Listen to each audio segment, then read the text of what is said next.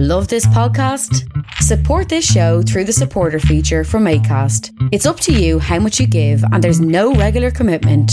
Just hit the link in the show description to support now. Hey, it's Ryan Reynolds, and I'm here with Keith, co-star of my upcoming film, If, only in theaters May 17th. Do you want to tell people the big news? All right, I'll do it. Sign up now and you'll get unlimited for $15 a month and 6 months of Paramount Plus Essential Plan on us. MintMobile.com/switch. Upfront payment of $45 equivalent to $15 per month. Unlimited over 40 gigabytes per month. Face lower speeds. Videos at 480p. Active Mint customers by 531.24 get 6 months of Paramount Plus Essential Plan. Auto renews after 6 months. Offer ends May 31st, 2024. Separate Paramount Plus registration required. Terms and conditions apply if rated PG. Many of us have those stubborn pounds that seem impossible to lose, no matter how good we eat or how hard we work out. My solution is PlushCare. PlushCare is a leading telehealth provider with doctors who are there for you day and night to partner with you in your weight loss journey. They can prescribe FDA-approved weight loss medications like Wegovy and Zepbound for those who qualify. Plus, they accept most insurance plans. To get started, visit plushcare.com/weightloss. That's plushcare.com/weightloss.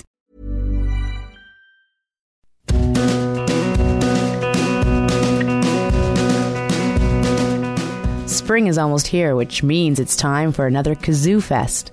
The 7th annual festival will transform downtown Guelph into a hotbed of music and art for 5 action-packed days. From April 9th to 13th, the festival will showcase over 30 musical performances, visual art, multimedia art installations, the Kazoo Print Expo, film screenings, and more. Headlining artists this year include Destroyer, Hooded Fang, Cousins, Bry Webb, Vaj Halen, Nihilist Spasm Band, Solids, Biblical, and much more. For more information about the 2014 Kazoo Fest, visit kazookazoo.ca or follow them on Twitter at Kazoo Guelph.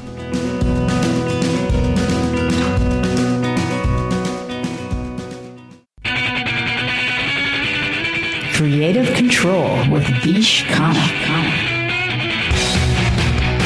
Hi, how you doing? I am under the weather. I've got a chest cold. It's making it hard to talk. I will try to keep this brief. It's so bad. I got my wife had to do the ads for the show this week. I didn't feel up for it, but I'm just going to do this little spiel and then go to the show. The guest on this episode is Mac DeMarco, and I spoke to him a little while ago.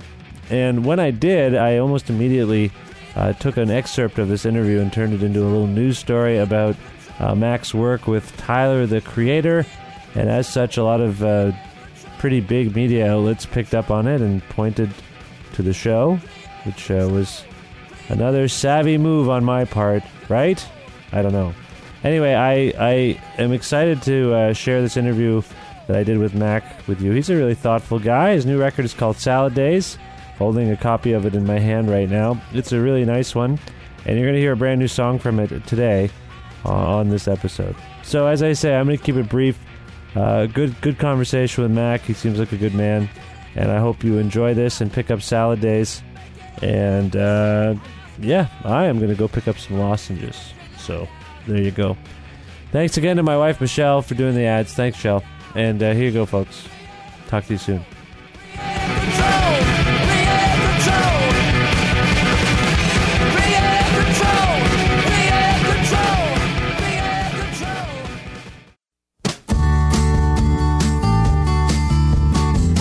This week, the Bookshelf Cinema is screening August Osage County, Omar, Better Day, the Sarah J. Felker story, Particle Fever, Teenage Mutant Ninja Turtles, Boxes, Monuments Men, Are You a Pilgrim, and more. At the E-Bar this week, Barzin, Nathan Lore, and Culture Reject play a show on Thursday, March 27th, and on Friday, March 28th, Lowlands, Danny Nash, and Green Gold play a show. The Bookshelf is an independently owned culture hub located at 41 Quebec Street in Guelph. Visit bookshelf.ca for more info. No, I don't wanna try, just any old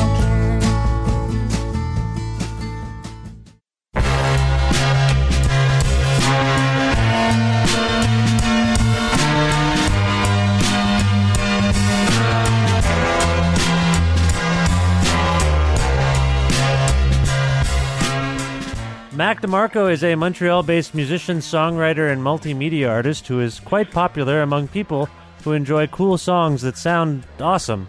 Originally from Duncan, British Columbia, DeMarco also spent time in Edmonton, and he used to present his work under the name Makeout Videotape. He began using his own name with the 2012 EP Rock and Roll Nightclub, and later that same year, the acclaimed album 2. On April 1st, Captured Tracks will release his excellent new record, Salad Days, and he will tour the world extensively, including many Canadian stops. Here now to discuss much of what I just said is Mac DeMarco. Hi, Mac. How are you? Hi, I'm good. That's good. Where in the world are you, Mac? I'm in Brooklyn. Brooklyn? What are you doing in Brooklyn? I actually live here now. Lived here for about 6 months now.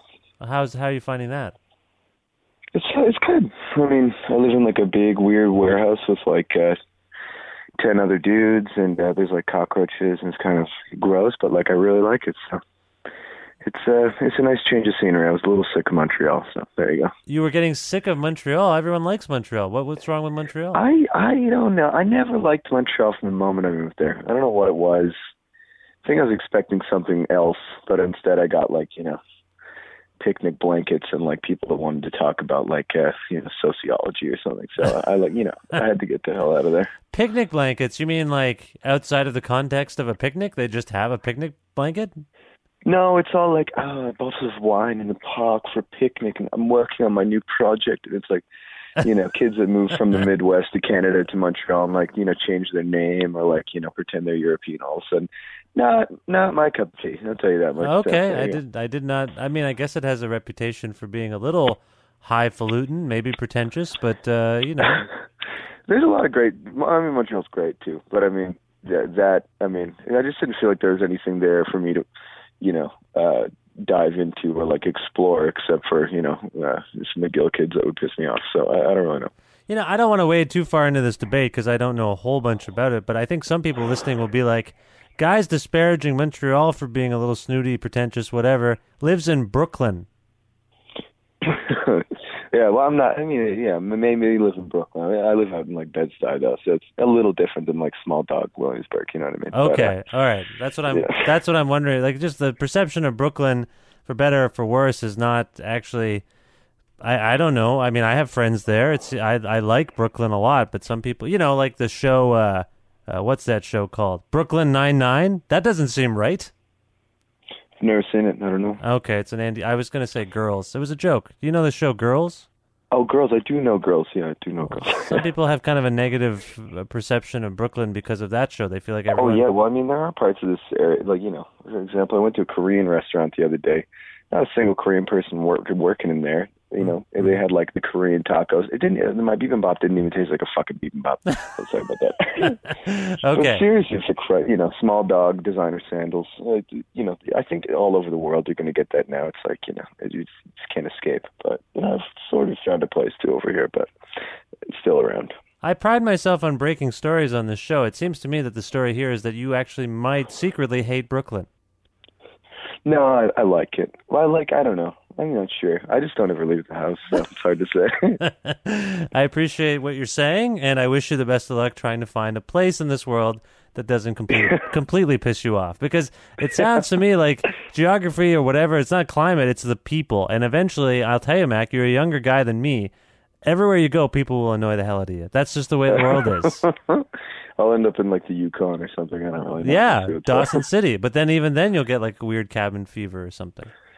Yeah, maybe. Anyway, I think you'll be fine. You've bounced around a little bit. I want to get to that in a little bit. But first of all, let's talk about this record. Salad Days. That expression always makes me think of a Minor Threat song. But I didn't. Yeah, now it's. I mean, I didn't even realize there's a bunch of bands who've used Salad Days before, and people have made it very apparent for me at this point. So. My point is that I think of Minor Threat. People think of whoever, but it is actually like an idiomatic. Like, it's an expression. How would you define the expression or the idea of Salad Days? Well, I think it comes from Antony and Cleopatra, the Shakespeare play. And what does the quote goes? Something like, it's like in the days of our youth, like fresh and green, the salad days or something like that. So it's like, I don't know, kind of like a, an expression to, maybe say like less tainted, less like, crazy time, more innocent, youthful, something like that. Yeah. Are you sure you have that quote right? In the days of our youth, fresh and green? That sounds like an Olive Garden promotion.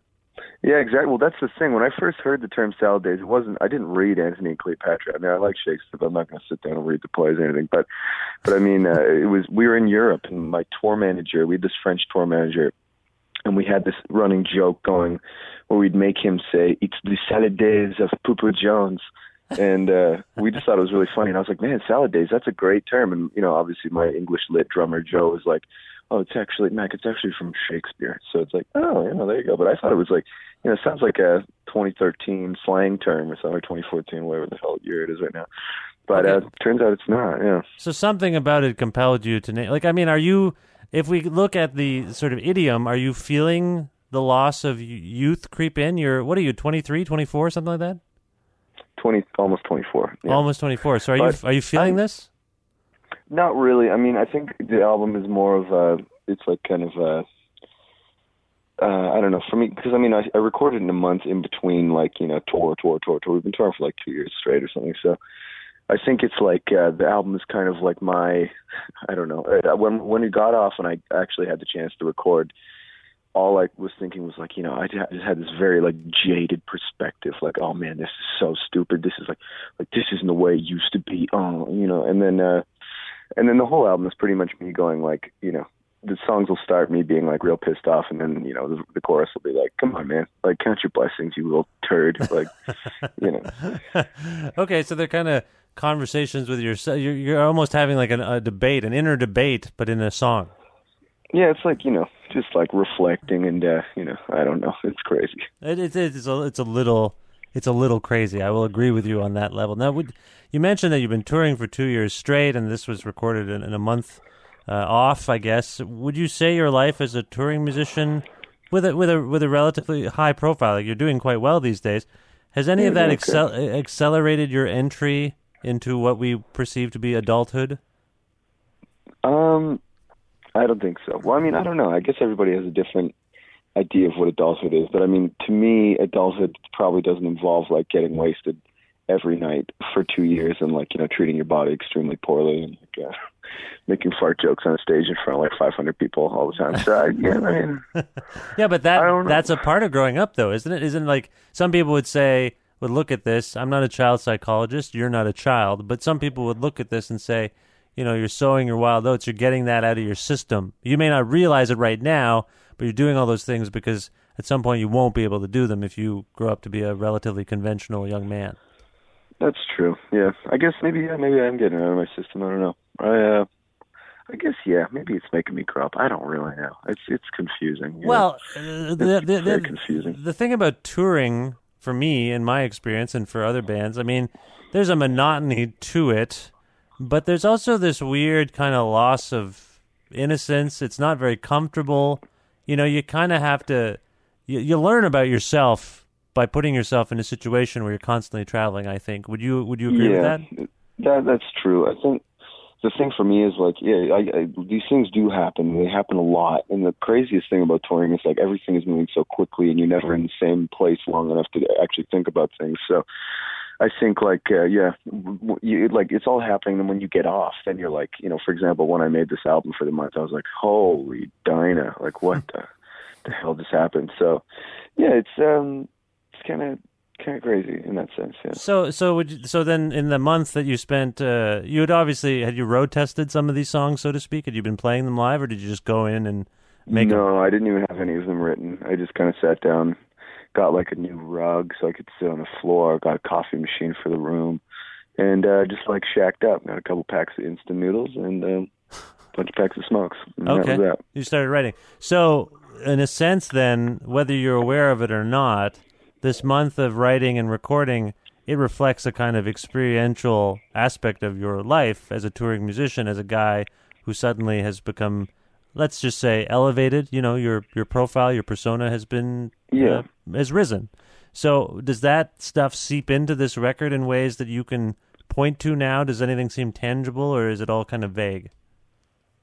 You mean with the elevated persona. Just your general kind of, as I say, your experience as a person going through all this and then having a month off to kind of ruminate a little. I think like that's essentially what the whole album is. I think it's just like, because I mean, I don't really, I can only really like write from experience, and the only thing I'd been experiencing was touring and playing shows, and like more and more 16-year-olds wanting to take selfies with me. So I think it's I mean it's pretty much I mean it's not even like I wanted to write that. It's just all I could. Like I had like the first week was pretty rough. Like I couldn't really get anything to come out. It just wasn't really working, and then all that stuff just started spewing out. And so I mean it's the album is definitely like very.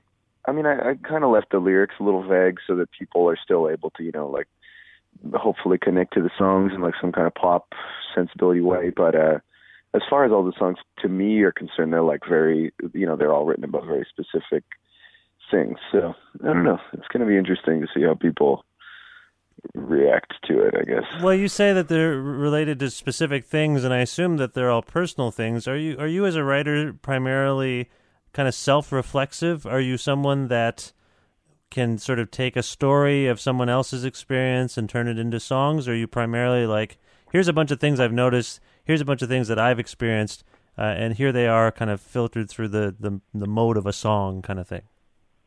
I usually stick to my own guns. I mean, I don't really, if it's not really something that happened to me, then I'm kind of like, I don't really know, but I mean, the only time sometimes I'll write about other people. I remember living in Edmonton, and I would watch like movies, and then like, be like, oh, Marilyn Monroe is beautiful. Like I'll write a song about her, or like write a song about Midnight Cowboy or about Twin Peaks. But like, and that was fun at the time. But I mean, it's, I think that's like the surefire, like,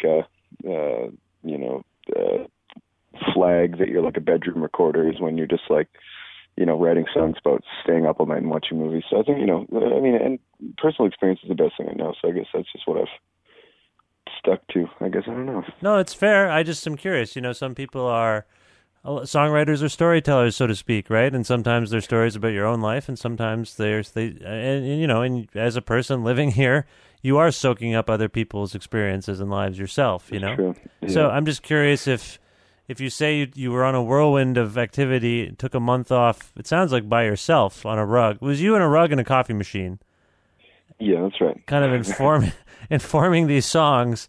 I just wonder if you can see them as being reflective of time spent with people on the road or people meeting people and how that kind of works. But I mean, again, I mean, it's all about different people. But I mean, my interaction with them or whatever. But it's mostly just about like me, or like weird shit that happened to me this year and stuff. But I mean, there's always other people around. I'm not like, I don't know.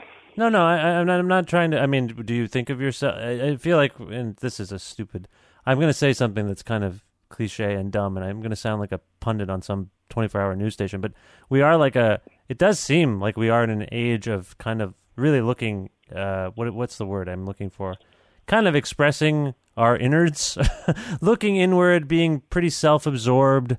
Like all the social media stuff is really like, here's me, as much as it's sharing. It's crazy. It's really about sharing yourself. And I just wonder, you're of a generation that kind of came up while all of this was sort of brewing or whatever, like you had formative time when this was going on. Do you think that in that sense, your aesthetic is reflective of some kind, this is crazy for you to even speculate upon, but do you see like yourself as representing a kind of aesthetic of your generation, a kind of like, I want to try to establish myself in the world by talking about myself and telling everyone about myself all the time? Yeah, I think, in a sense, yeah, I think so. I mean, it's like, well, it's funny because like my generation, we did come up with that stuff, but like, even now being like 23 and seeing kids that are maybe 4 or 5 years younger than I am, and like how much more intense it is for them, it's like, that's part of what it's like. It's really insane. But I mean, I totally agree with you. Like that's the way that the world goes now. And I think it's kind of the funny thing that I've realized being out there, especially like being like a, quote unquote, like solo artist or something. It's like, I have a band, but it's just my name. And it's like, pretty much this like insane egomaniac ride. So it's like, I don't know, and like not even necessarily. It's not even necessarily me that has to promote my myself or like my own image or something. I was like, there's a team of people working towards like Mac DeMarco now, which is like what the it's like very, very bizarre to me. So I think it's in a part doing that myself, but also in a part being like, yo, this is really, really messed up. Right. So in a way and I'm not trying to cast any aspersions on suggesting that you yourself might be self-absorbed, but in your, as you say, in your writing, you have been a little bit, and now you have a whole team that's sort of feeding that idea crazy. that that's something that's redeemable and worthwhile. And that's kind of, must be psychologically kind of strange. Yeah, you feel very weird all the time. But, at this point, the other weird thing is, a thing that I was, thought about a lot while writing this album is like, cause on the road especially, and, when you're busy all the time, you don't stop to realize how bizarre it is and like because I just play it off as like, I got completely used to it. It's like, oh, you want to take a photo with me? Like, that's okay. Like, oh, like you want me to like sign your face? Like, oh, that's totally fine. Yeah. I mean, it's like, it didn't faze me after a while, which is like, that I feel is like the weirdest, maybe worst part about the whole thing. No one thinks what they're doing is weird, and it's all really super weird. Yeah, it's bizarre. Okay. So, I don't know. Well, you mentioned Edmonton. You mentioned sort of at some point I forget what we were talking about, but you said something about hanging out in Edmonton watching movies, I think. I'm curious about how and when you first got interested in music. I know you're from British Columbia originally. You spent some time in Edmonton. You obviously left Montreal because it sucked. Can you talk? Can you talk a little? I like Montreal. This is not I don't mind it. I'm going to get so much hate from Quebec people after this. A lot can happen in the next 3 years. Like a chatbot may be your new best friend. But what won't change? Needing health insurance. United Healthcare Tri-Term Medical Plans are available for these changing times. Underwritten by Golden Rule Insurance Company, they offer budget-friendly, flexible coverage for people who are in between jobs or missed open enrollment. The plans last nearly 3 years in some states, with access to a nationwide network of doctors and hospitals. So for whatever tomorrow brings, United Healthcare Tri-Term Medical Plans may be for you. Learn more at uh1.com. Many of us have those stubborn pounds that seem impossible to lose, no matter how good we eat or how hard we work out. My solution is PlushCare. PlushCare is a leading telehealth provider with doctors who are there for you day and night to partner with you in your weight loss journey. They can prescribe FDA-approved weight loss medications like Wegovy and Zepbound for those who qualify. Plus, they accept most insurance plans. To get started, visit plushcare.com/weightloss. That's plushcare.com/weightloss. No. It's fine. You didn't like Montreal. I don't like, okay, you know what? I don't really like Toronto. I've worked there for years or had to work there. I don't really like it. I didn't like Toronto at first, but it grew on me like a disease. I like it now. I like it a lot. But it is kind of like a diseased place. I think that part is fair. I just want to join your ranks in terms of the hatred. If people are going to hate you for Montreal, they should hate me for Toronto. And might I say, go Canadians. Why don't I just throw that in the mix? I like the Canadians. Well, I'm not from Toronto. I live in Guelph. I don't have to worry about that. Anyway, it's fine. Oh, then you're fine. Yeah, I'm fine. It doesn't matter. Okay, so my point, my original question is, can you talk a little bit about your background, how and when you first got interested in music? Yeah, sure. Let's sort it out a little bit. So I was born in Duncan. I don't think I ever really lived there. I mean, I was born there. Maybe was a baby there for like 8 months, but I grew up in Edmonton until I was 18, I think. So, yeah, I started playing music when I was maybe 14 or something. Just started learning guitar. Never wanted to because I got a family full of musicians. Wanted to be, I was into computers and stuff. Wanted to do that. Probably would have been making a lot more money than I am now if I had stuck to that route. But had to go and impress the girls with my guitar or whatever. So. Did that. Eventually by high school, I started going out to see local bands play. And the Edmonton scene's kind of funny where it gets good and then everybody just disperses to Vancouver and Toronto and Montreal. So, but luckily I hit it at the beginning of high school when it was there were a lot of really great local bands. So that kind of got me hooked. Started playing in my own bands. Started meeting people. And then eventually, by the time I was, I think right after I finished high school, saved up a little money at a shitty job, and then took off to Vancouver and lived there for 2.5 to 3 years or something. And that's where like I started playing mega videotape shows and released like the first mega videotape stuff. And we got like a little bit of buzz in the town. Everyone was like, ooh, who's this? Like, you know, it's like right when all the like, you know, MySpace bands that like don't put their band picture up. It's like, ooh, so mysterious. You know, that whole vibe was going on in the internet. So we were, you know, right in the front of that in Vancouver or whatever. And everyone was like, ooh, cool. You know, people would come up and be like, hey man, like, I like your band. And that to me was like, you know, as an 18-year-old, I was like, oh my God, like this is so amazing. So, So yeah, that like hooked me even more. We eventually started touring. I think our first tour was with Japan Droids across Canada and down in New York for a show. And I don't know, I kind of kept touring and living in Vancouver for a while. Eventually did another tour and ran fully out of money. So by the time we got to Sled Island, after doing like the full horseshoe of the States, I went back to Edmonton for a couple months. Met my girlfriend that I'm still dating now, Kira. Well, I didn't meet. I'd known her for a long time, but we got together then.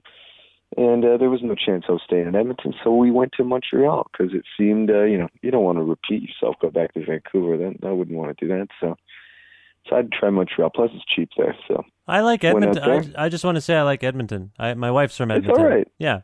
It's okay. Yeah, it's not bad. If you know the right people, I would say, like, yeah, I don't know. I can imagine someone going to Edmonton just, like, not really knowing anybody and trying to, like, you know, go around. It would just be probably a horrifying experience. But if you have friends there or family or whatever, then it's a great place. It's an okay city. I think, you know, it's certainly better than Montreal, according to you. Well, you know, I don't know. But sorry, I didn't mean to keep that. So basically, now we're at a point. I think in the narrative that you just sort of recited, you were in Montreal, and we're kind of close to where we're at now. You're in Brooklyn after spending time in Montreal. Yeah. Okay. Yeah, I was doing Montreal. I don't know. I was trying to do make a videotape. Just kind of like, I don't know, I kind of stopped playing shows at some point, was kind of bored of it, and then did Rock and Roll Nightclub. Mike Sniper heard it in Brooklyn from Caps Tracks, and then we started touring forever, and then eventually I wound up in Brooklyn, so There you go. The reason I ask is because, or initially asked, is because I was just curious what spurred you into music. It sounds like it was mostly local bands. It wasn't like I don't know, some kind of person outside of the city, some grand... maybe rock, like a rock star or a band that you were. Well, I mean, I loved like, you know, I was, before I started going to local shows, I was like, you know, run of the mill classic rock kid, like crappy Walmart Levi's and like big skate shoes, long hair, and a Led Zeppelin t-shirt when I was like 13 or something. So I don't know, I loved like classic, you know, and then all those bands, like, you know, I kind of grew out of like Led Zeppelin and AC/DC and all these like cock rock bands, and then, you know, the bands that stuck around were like the Beatles and the Kinks and, you know, and stuff like that. So right. Okay. I just like, you know, pop music was just kind of like, I was like, oh, this is great. You know, I love this. Like, this is really nice. Like, love songs. This is great. Like, you know, it's not corny. Like, it's cool. It'll get you chicks or whatever. So, and then from there it was local scene. So I think that was like, it was a super like, you know, grandiose dream. Like, oh my God, the Beatles are amazing. You know, bands like that. And obviously they're like some of the biggest bands in the world. But then seeing kids do it that were my age, but I mean, not on the scale of like what the Beatles were doing, but like, you know, they got me into bands like the Gories or Beat Happening and stuff, where it's like, you know, those bands are really eye-opening to me, where it's kind of like, these guys don't even know how to play their instruments. Like, this is amazing, but they're like so good. Right. Like, there's something else there. So I don't know. It was just kind of like good. I don't know. It was like a push to just be like, you don't have to like practice for years. You can just start a band right now. Well, that's interesting. It's interesting to me too, because I mean, some people have obviously compared your work to, or maybe it's not obvious, but they have compared your work to John Lennon's solo stuff in the 70s, and it sounds like his work and him as a person, he does actually mean something to you, right? Oh, I love John. Yeah, he's great. And Harry Nilsson, are you a Harry Nilsson fan? Ooh, big hairy guy. Big hairy guy. You are a big hairy guy. No, and this is, it's interesting to me that this, I don't know how to put this as gently as possible, but it's curious to me how much your work has I don't know, resonated with young people, because it, to me, as a fan of those things, like kind of that 70s sensibility, Nilsson, Lennon, Spector, I'm curious where they see the connection. Like, there just seems to have been this. Do you understand what I mean? Like, are you surprised by your fan base, given the fact that you are making weird, but really, like, kind of almost vaguely conventional pop songs? Yeah, I don't know. I think I don't know. I mean, the super young fans, I think it kind of goes two ways. Like, I mean, it's, as far as like, you know, the 60s, 70s pop stuff goes, like, I think some of the fans, like, it's so crazy to me. A lot of these kids don't really, you know, it's like they don't really have a huge back catalog of like old music that they've heard already. Like, some of them are really young, like 15. I didn't even really, you know, get really into Harry Nilsson by the time I was like 16 or 17 or 18 or something. But I was just hanging out in record stores and like listening to music all the time. Like, it was like my, you know, but for kids that are like not necessarily musicians, like maybe it's just that they're like, they don't really have something to compare this to, you know, like maybe they haven't heard John Lennon 70s stuff, or like maybe they haven't heard Harry stuff. And it's like, you know, because it's like, I don't know. So I mean, in that sense, like, how do you feel? You're actually potentially, they might go, well, I don't know. This happens to everyone probably. In a sense, someone might be hearing you before they hear something that's greatly influenced you, and that's interesting. It's like it's like a weird temporal thing. It is really insane. Yeah, it's like very, very crazy. But I mean, if I can point them in that direction, then you know that's great. 'Cause I mean, better to point them in that direction than to like Slipknot or something, I guess. Sure. We probably do that a little bit too, though. It's all I think it's all very healthy. But when I hear your music, I'm like, yeah, like these are people I love, Nilsson and Lennon and those people. But I'm surprised that not that many people have kind of, I don't know, responded to that in that way, either, you know, in any way, just to be like, yeah, it's really, really like that. I guess people yes, we get very. I thought that, you know, the comparisons would be, you know, would drift that way as well, but we get like, instead it's like they always, you know, they're just. I guess it's, you know, a good way to like, I don't know. Do they just compare us to bands that are like as new as I am? I guess it's like, you know, they say like Real Estate or like Kurt Vile or something like that. Sometimes like Weezer and stuff. It's like, you know, I don't. It's kind of, you know, surprising to me that they haven't really done that either. But it's kind of cool because then, you know, people aren't going to know. Because I mean, they probably listen to Kurt Vile and then listen to me. It's like, yeah, maybe, I don't know. But if they listen to John Lennon or Harry Nilsson, it'd be like, oh, like that's what he's ripping off. Well, I'm not suggesting you're ripping it off. I just see a kind of. I mean, I'm not. I mean, I am suggesting. So don't worry. Some songs. Well, I just see it as I see it as you having an obvious affinity for those things. Yeah, well, I do. Yeah. Enough to rip it off. Oh yeah. Well, Mac, unfortunately, I think we've got to get going because I know you've got other stuff to do. I just want to wrap up. First of all, thanks for the nice chat. I'm enjoying the chat. No problem. I'm sad it has to end, but well, you know, these things have to end. All things must pass. You know, George Harrison. He's someone else I bet you're a fan of. Well, if you've ever heard my song "I'm a Man," and if you have ever listened to that album, "All Things Must Pass," then yes, I smell a lawsuit coming out of there. But let's just move on, so nothing bad happens to you. Yeah.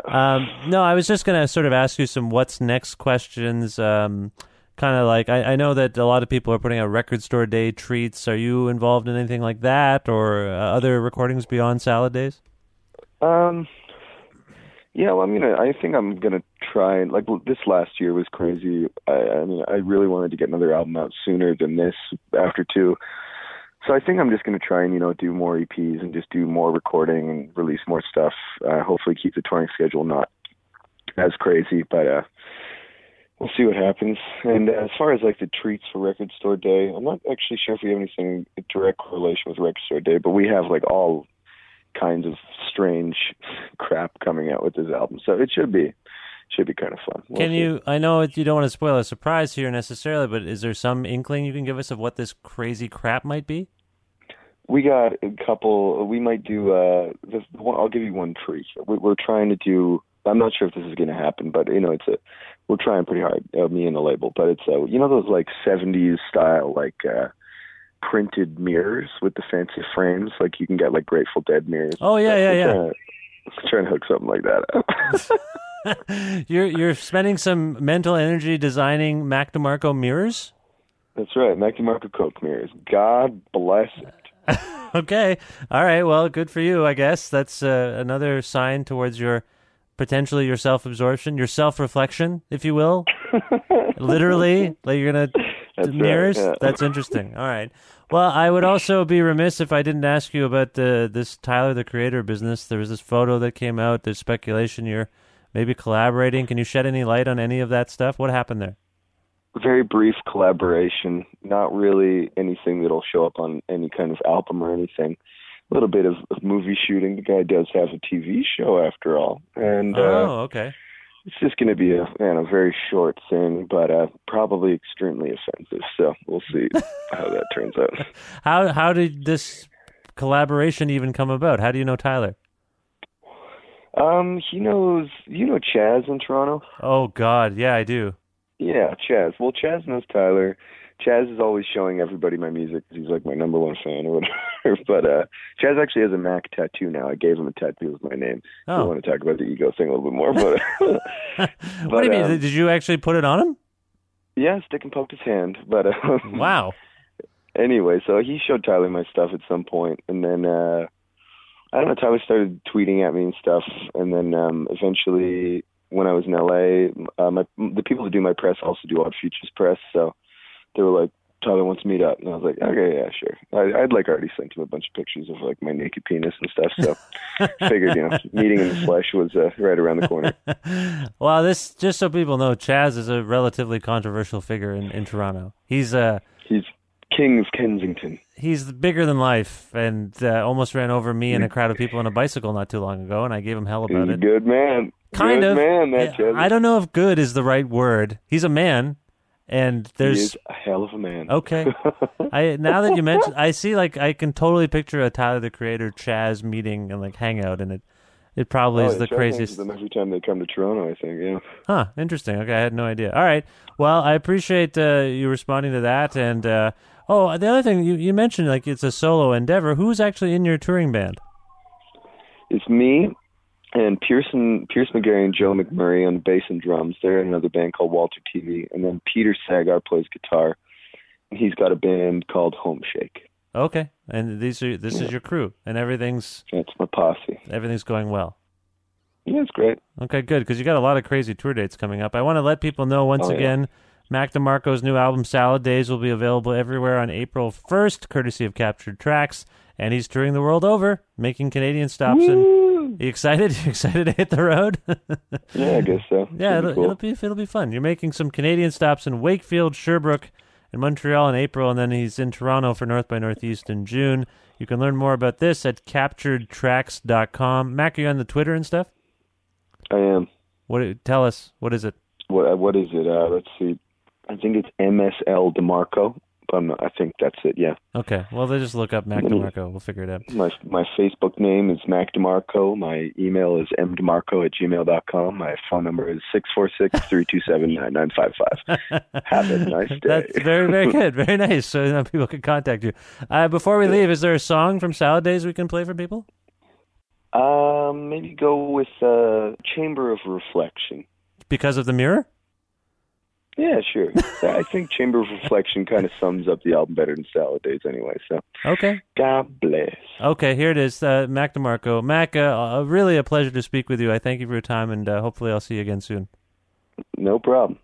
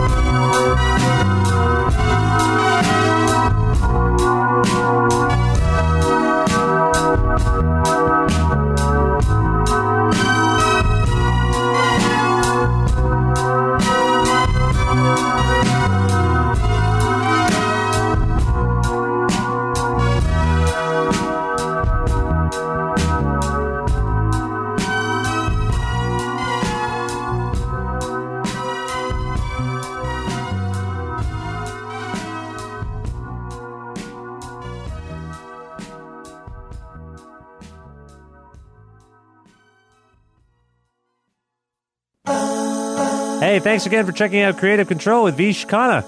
You can email me about the show at creativecontrol933@gmail.com. That's creative with a K, control with a K, 933@gmail.com. You can also follow our Twitter at Vish Creative, VishKreative. And you can also like our Facebook page. A version of this show airs on CFRU in Guelph every Wednesday at noon Eastern, and you can listen to that online at cfru.ca, or if you're in the KW region at 93.3 FM in Guelph. You can also sign up for the weekly mailing list for the podcast and the show at vishkhanna.com, and subscribe to the podcast on iTunes. I believe that is everything I wanted to tell you. Thank you once again.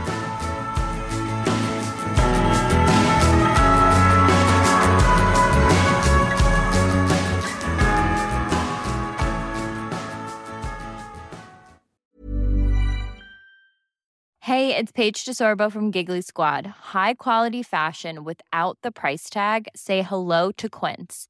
I'm snagging high-end essentials like cozy cashmere sweaters, sleek leather jackets, fine jewelry, and so much more. With Quince being 50 to 80% less than similar brands.